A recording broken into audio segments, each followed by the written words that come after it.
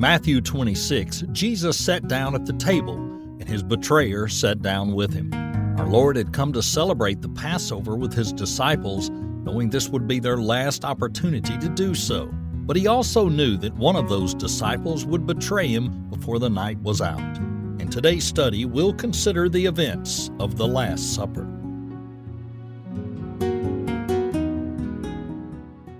When something hard or difficult or terrible or grievous happens to us, we don't like it, and that's obvious. But what compounds the difficulty is not only do we not like the hardship that we're going through, but we don't understand it either.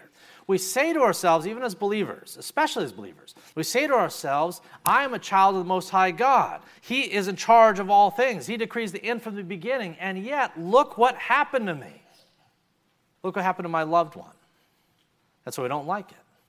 But we also don't understand it, and that makes it harder. And this was true even of the prophets. The prophets would throw their arms up to heaven and say, how long, O Lord? They would ask God, what's the deal? What's going on? Now, here's the thing. God didn't give them all the answers, and he won't give you and I all the answers either, as desperately as we might want them. But what he promises us in the midst of all that is that he's with us. He won't tell you that he's going to spare you from every circumstance that you don't like or you don't want. In fact, he tells you the opposite, that this is a hardened, fallen world beset by hardened, fallen ills, and if we walk through it, if we walk through this valley of the shadow of death, there will be difficult times. He promises that, but simultaneously, he promises that when we walk through this valley, when we face those things, we won't do so alone, that he is with us. Some of us need to hear that because we're going through difficulties. We throw our hands up to God. We say, what's going on? You might not get an answer today or tomorrow or the next day, but you do have this, and you can take it to the bank, that as you face those hardships, that God is with you. That's the whole premise of the shepherd's song. Psalm 23, the most famous passage in all of Scripture, is famous for this reason, because it declares that although we walk through the valley of the shadow of the death, that thou art with me. Whatever we face in the holiday season, as difficult and distressing as it can be for some, we can rejoice to know that Emmanuel, the one whose birth we celebrate at Christmas, he wasn't just with us 2,000 years ago in Bethlehem or Judea, he's with you now. And that's why we rejoice when we come to church. That's why we rejoice when we come to his word. We're excited to know that the God who fashioned all this that we see in the world around us, his presence is with us no matter what we might be going through. Now, think of the disciples. The disciples in Christ's time, they had the benefit of having Jesus right there. For 3 years of ministry, he was right there. They woke up, there he was. They went through their day, he was at their side. They followed in the footprints of their rabbi. They learned from him. They were blessed by him. Spending 3 years with Jesus, you would think that would just be the most incredible time on the face of the earth. And it was. But you know what their greatest fear was? That it would end. Their greatest fear was that this one who they loved and who meant everything to them and who did just the most amazing things and who encouraged them and who brought the best out of them, not the worst, but the best. Their fear was that he would go. And every now and then he would tell them that's exactly what was going to happen. Every now and then he would tell them that I must depart, that it is going to occur. And the reason why is because his death and his passing was the reason he came to earth in the first place. In Mark 10, Jesus said it this way. He said it a lot of times, but he said it this way in Mark 10 to them. He said, the Son of Man did not come to be served or to sit on some high holy mountain and everyone, come up and serve him.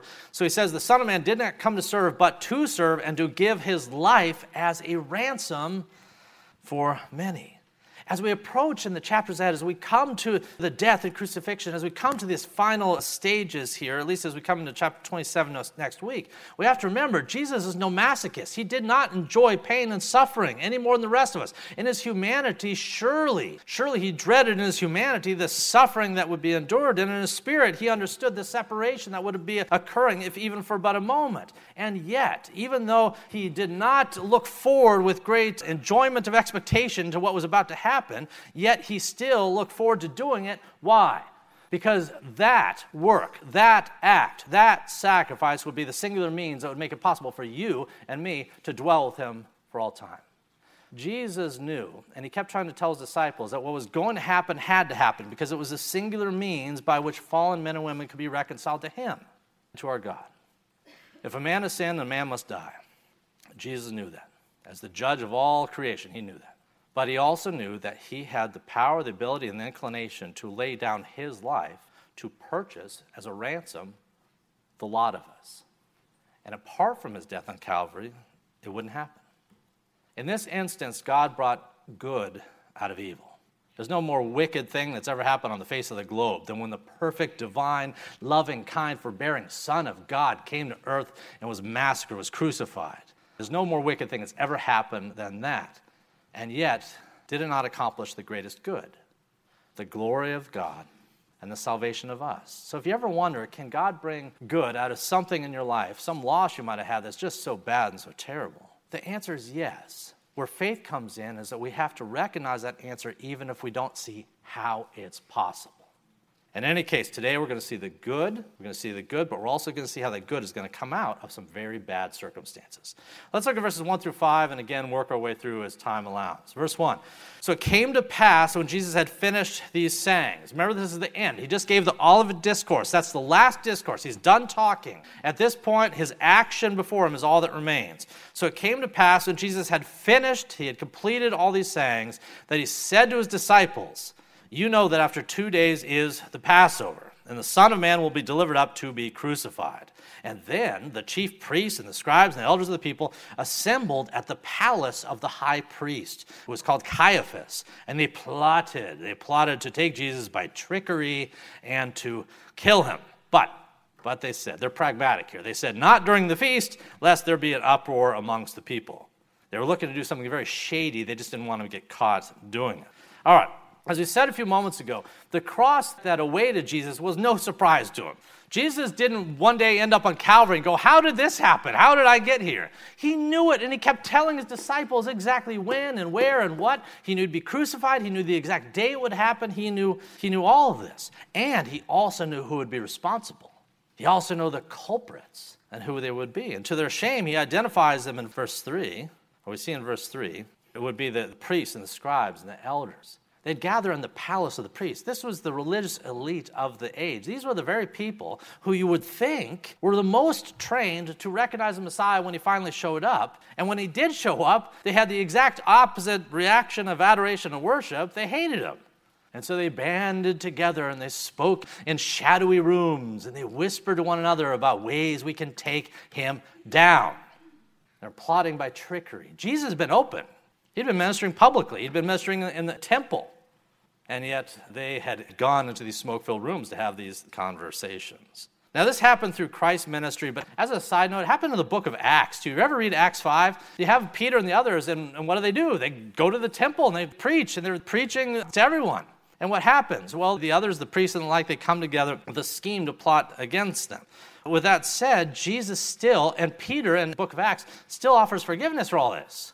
Jesus, even when he was on the cross, what did he say? He said, "Father, forgive them, for they know not what they do." So the first 5 verses here, they set the stage. There's palace intrigue that's going on. All they need, all the priests and the others need, is they need a spark. They need a one. They need some mechanism, some tool by which they can lay hands on this guy that they hate so much. And they're trying to figure out how they're going to accomplish it. Well, little they know, they're going to get the answer. The answer is going to be handed to them on a silver platter named Judas in just a few verses. But before we come to those verses, let's see what Jesus does next in verses 6 through 13. And when Jesus was in Bethany at the house of Simon the leper, a woman came to him having an alabaster flask of very costly fragrant oil, and she poured it on his head as he sat at the table. But when his disciples saw it, they were indignant, saying, "Why this waste? For this fragrant oil might have been sold for much and given to the poor." But when Jesus was aware of it, he said to them, "Why do you trouble this woman? For she has done a good work for me. For you have the poor with you always, but you do not always have me. For in pouring this fragrant oil on my body, she did it for my burial. Assuredly, I say to you, wherever this gospel is preached in the whole world, what this woman has done will be told as a memorial to her." All right, so verse 6, the setting of this chapter has changed. In verse 6, we see that Jesus has traveled to Bethany, which wasn't that far from Jerusalem. But interestingly, he goes to visit a guy who's called Simon the leper. He goes to a house of a guy named Simon the leper. Now, was Simon still a leper at this time? Probably not. He's probably someone that Jesus had cured at times past. But it's still interesting. Think about it. Jesus only has yay many hours left till he's going to die. What does he spend them with? He spends it with Simon the leper and his family. You know the phrase bucket list? I assume that this has been around longer than I am, but I only really remember this in about the past 25 years, the concept of the bucket list. And the bucket list is things you want to do in life, things you say, I think I'd like to accomplish X, Y, Z. As an aside, the main thing like in all life that I've always wanted to do, I want to scuba dive. I hope I get a chance to someday. Hasn't happened yet, but someday I'd like to do that. So that's on my list. But what was on Jesus' list? He's got a couple days to work with, so what's he do? Does he seek out some personal fulfillment and just check boxes? No. What was his mission? Why did he come to earth to begin with? To serve, to save, to lay down his life.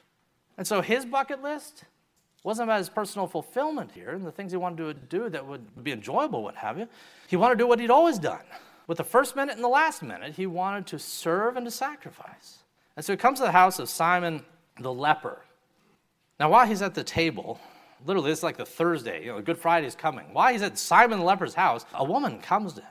And we believe that this is Mary because she's identified in the other Gospels, the sister of Martha and Lazarus and like. She comes to him and she does something that no one saw coming. She's got this alabaster flask and it's filled with costly perfumes and fragrant oils. And to everyone's shock, she takes this and she pours it on Christ's head. Now, why did she do that? Well, Jesus himself would explain why she did it. She did it to anoint his body for burial. This was God using Mary to anoint God's Son for what was about to happen. See, Jesus had been anointed at the start of his ministry. That's what the baptism was. He'd been anointed, the Spirit came down. He'd been anointed, commissioned for ministry. And yet this is understood, this moment is understood to be an anointing for the sacrifice. It was an anointing for the death that was about to occur. And that's what he tells everyone.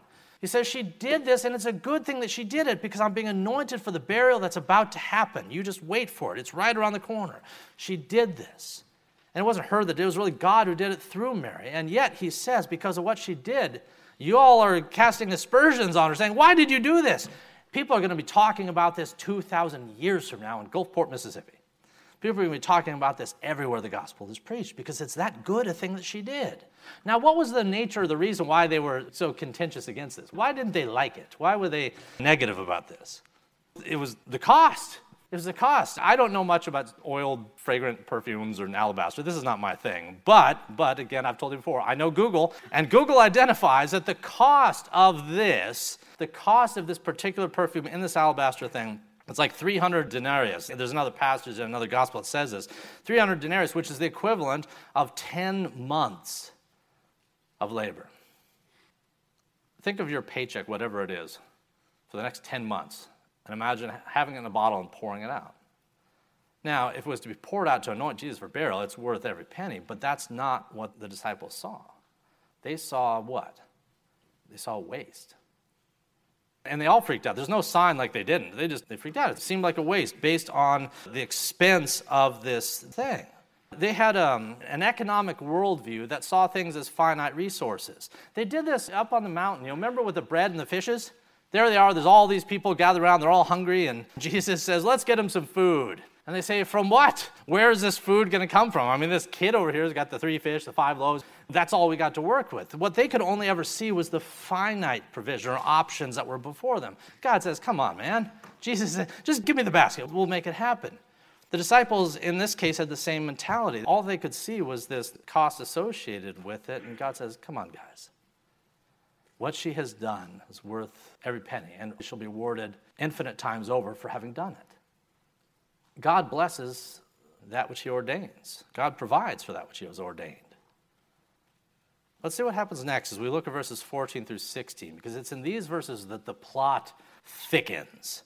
Verse 14, then, at the culmination of this event, the perfumes and the like, then one of the 12, called Judas Iscariot, went to the chief priests and said, what are you willing to give me if I deliver him to you?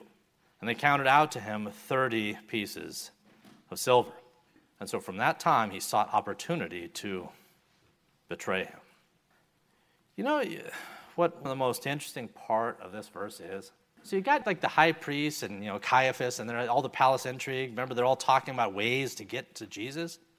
And you would think that maybe one of the options is maybe we can get an inside man. Maybe we can go twist someone's arms. Let's go blackmail Matthew. Yeah, he used to be a tax collector. Let's go and try to twist some arms and blackmail one of their guys to help us, to come alongside, to do us. You would think that that's one of the options that they had. But you know one of the weirdest parts of this? Judas didn't need to be blackmailed. He just up and volunteered. You have these guys, and they're all trying to figure out, how are we going to do this? Guys, what are we going to do about this guy? We got to do something. Can't let this keep going on. What are we going to do? And Judas just shows up and says, hey, I know. Now, what was his motivation? Did he just secretly start to hate Jesus? Was he like, man, this guy is just not where it's at? Did he start to hate him? Perhaps he thought that Jesus wasn't fulfilling all his expectations. I don't know. It's certainly possible. Could have been. That could have been what he thought, but we don't know. We honestly don't know what his motivation was, except for one thing. Do you know what his motivation was? In this text, we see it's money. What does he say? Then one of the 12, called Judas Iscariot, went to the chief priests and said, what are you willing to give me? What are you willing to give me if I do what you guys want done? If I deliver him to you, what do I get out of this? You know what's interesting? 30 pieces of silver, it's not a tiny amount, but it's not that much either. He sold Jesus out cheap. The perfume cost more than he got in this case. The perfume that was poured out cost more than that which he took here. He didn't even negotiate. What did they counted out to him 30 pieces of silver? Why? Because read the Old Testament. There's a prophecy that says exactly what would happen. That is exactly what would occur. Nevertheless, he doesn't even negotiate. He just shows up. Money. What are you going to give me? They tell him 30 coins. He says, deal. And he looks for an opportunity to betray them. All right, so let's read more about Judas here, verses 17 through 25. Verse 17. Now on the first day of the feast of the unleavened bread, that came with the Passover, the disciples came to Jesus saying, where do you want us to prepare for you to eat the Passover? And he said, go into the city to a certain man and say to him, the teacher says, my time is at hand. I will keep the Passover at your house with my disciples. And so the disciples did as Jesus had directed them, and they prepared the Passover. Now when evening had come, he sat down with the 12. And as they were eating, he said, assuredly, I say to you, one of you will betray me. And they were exceedingly sorrowful. And each began to say, Lord, is it I? Lord, is it I? And he answered and said, he who dipped his hand with me in the dish will betray me. The Son of Man indeed goes just as it is written of him, but woe to that man by whom the Son of Man is betrayed. It would have been good for that man if he had never been born. Then Judas, who was betraying him, answered and said, Rabbi, is it I? And Jesus said to him, you have said it. All right. At some point on that Thursday preceding Good Friday, Jesus had told his disciples, let's make arrangements for where to eat this Passover meal. Now, this would be the last time that they'd be able to eat together. Jesus longed to celebrate the Passover with them one last time. The Passover was the most important event in the life of the Jews, primarily because it pointed to the Messiah that was to come, the Lamb of God himself. So it's no surprise that the Lamb wants to celebrate the Passover one last time before he is slain, as all the other lambs have been sacrificed for all the centuries prior. So he says, let's do it. Let's find a place. Go find a place. Here's where you'll find the place. And that's what we see in this text. With that said, after the arrangements have been made for where they're to eat, we see that they sit down in verses 17 through 19. They sit down to eat in verse 20. And we don't know all the conversation that happened that night around the table. But Matthew here says that while they were eating, while they were dining, Jesus said something that would have gotten the attention of everybody at the table. He says something that everyone, whatever they were eating, whatever they were drinking, they put down their cup, they put down their food. It froze the conversation. He looks around at everyone, verse 20, and he says, assuredly, truly, I say to you, one of you will betray me. One of you will betray me. Now, if you were one of those disciples at that time, what would be your next question? What would you be thinking? What would you be wondering at that exact moment? As you're looking around at the other faces, you're wondering, all right, who's it going to be? Who is this betrayer? Could it be me? Could it be? It can't be me. That's what we'd be asking. So the disciples, undoubtedly, that's what was going through their mind. They wonder who this betrayer is, and they hope he's not talking about them. Dear heavens, of all the things you do not want to be known here at the economy of God, at the Lord's Supper itself, is the one who gets identified as the betrayer. And so they ask him. They try to discount themselves, make clear in front of everybody. It's not me, is it? Not me. Are we good, Jesus? So they asked it, is it I, O Lord? However, from the chronology of this passage, it appears that one man was silent. One man is silent. You see, it's only after Jesus talks further about the nature of the betrayer dipping his food in the oil and eating from the same meal and the like. It's only after Jesus talks a little bit further about this betrayer that one last guy speaks up. And that's Judas. Judas Iscariot. And he asks Christ this question. He says, Rabbi, is it I? Is it I? Now I want you to notice something important here. Every other man, when they asked Jesus if it was them, said this, said, Lord, is it I? But here we see that Judas asked, Rabbi, is it I? You know, Judas had seen Jesus do all this stuff, perform miracle after miracle, healing after healing, raise the dead, walked on water and the like. Judas had seen enough to call Christ Lord, or as Thomas would a chapter or so later, oh Lord, oh my God, my Lord and my God. But that's not what he calls him here. He defers to Rabbi. Rabbi is what? Rabbi is teacher. It's just a different phrase. It's just not as affirmative. Whatever the case, we see here he asks, Rabbi, is it me? Am I the one? And Jesus confirms it. And it says, you've said it. You have said it. Now at this point, it looks like, from what we can tell, that no one knew what to make of all that's going on. The other guys evidently were kind of confused by what's taking place. However, Judas knew what was implied. And John's gospel, the other gospel accounts, say they add something that Matthew doesn't. They say that Jesus looks at Judas and says, all right, whatever you're going to do it quickly. Whatever you do it quickly. And after hearing those words, what did Judas do? He went out into the night to go and betray him. All right, let's look at our final verses for today. Let's look at verses 26 through 30. And as they were eating, Jesus took bread, and he blessed it, and he broke it, and he gave it to the disciples and said, take and eat. This is my body. Then he took the cup and he gave thanks, and he gave it to them, saying, drink from this, all of you, for this is the blood of the new covenant, which is shed for you for the forgiveness, the remission of sins. But I say to you, I will not drink of this fruit of the vine from now on until that day when I drink of it with you in my Father's kingdom. Then finally, verse 30 says this, that when they had sung a hymn, when they then, after all that went down, after all the betrayal, and right before they go out to the Mount of Olives, verse 30 says, when they had sung a hymn, even with all that scary stuff in views, when they sung a hymn, they went out and they went to the mount.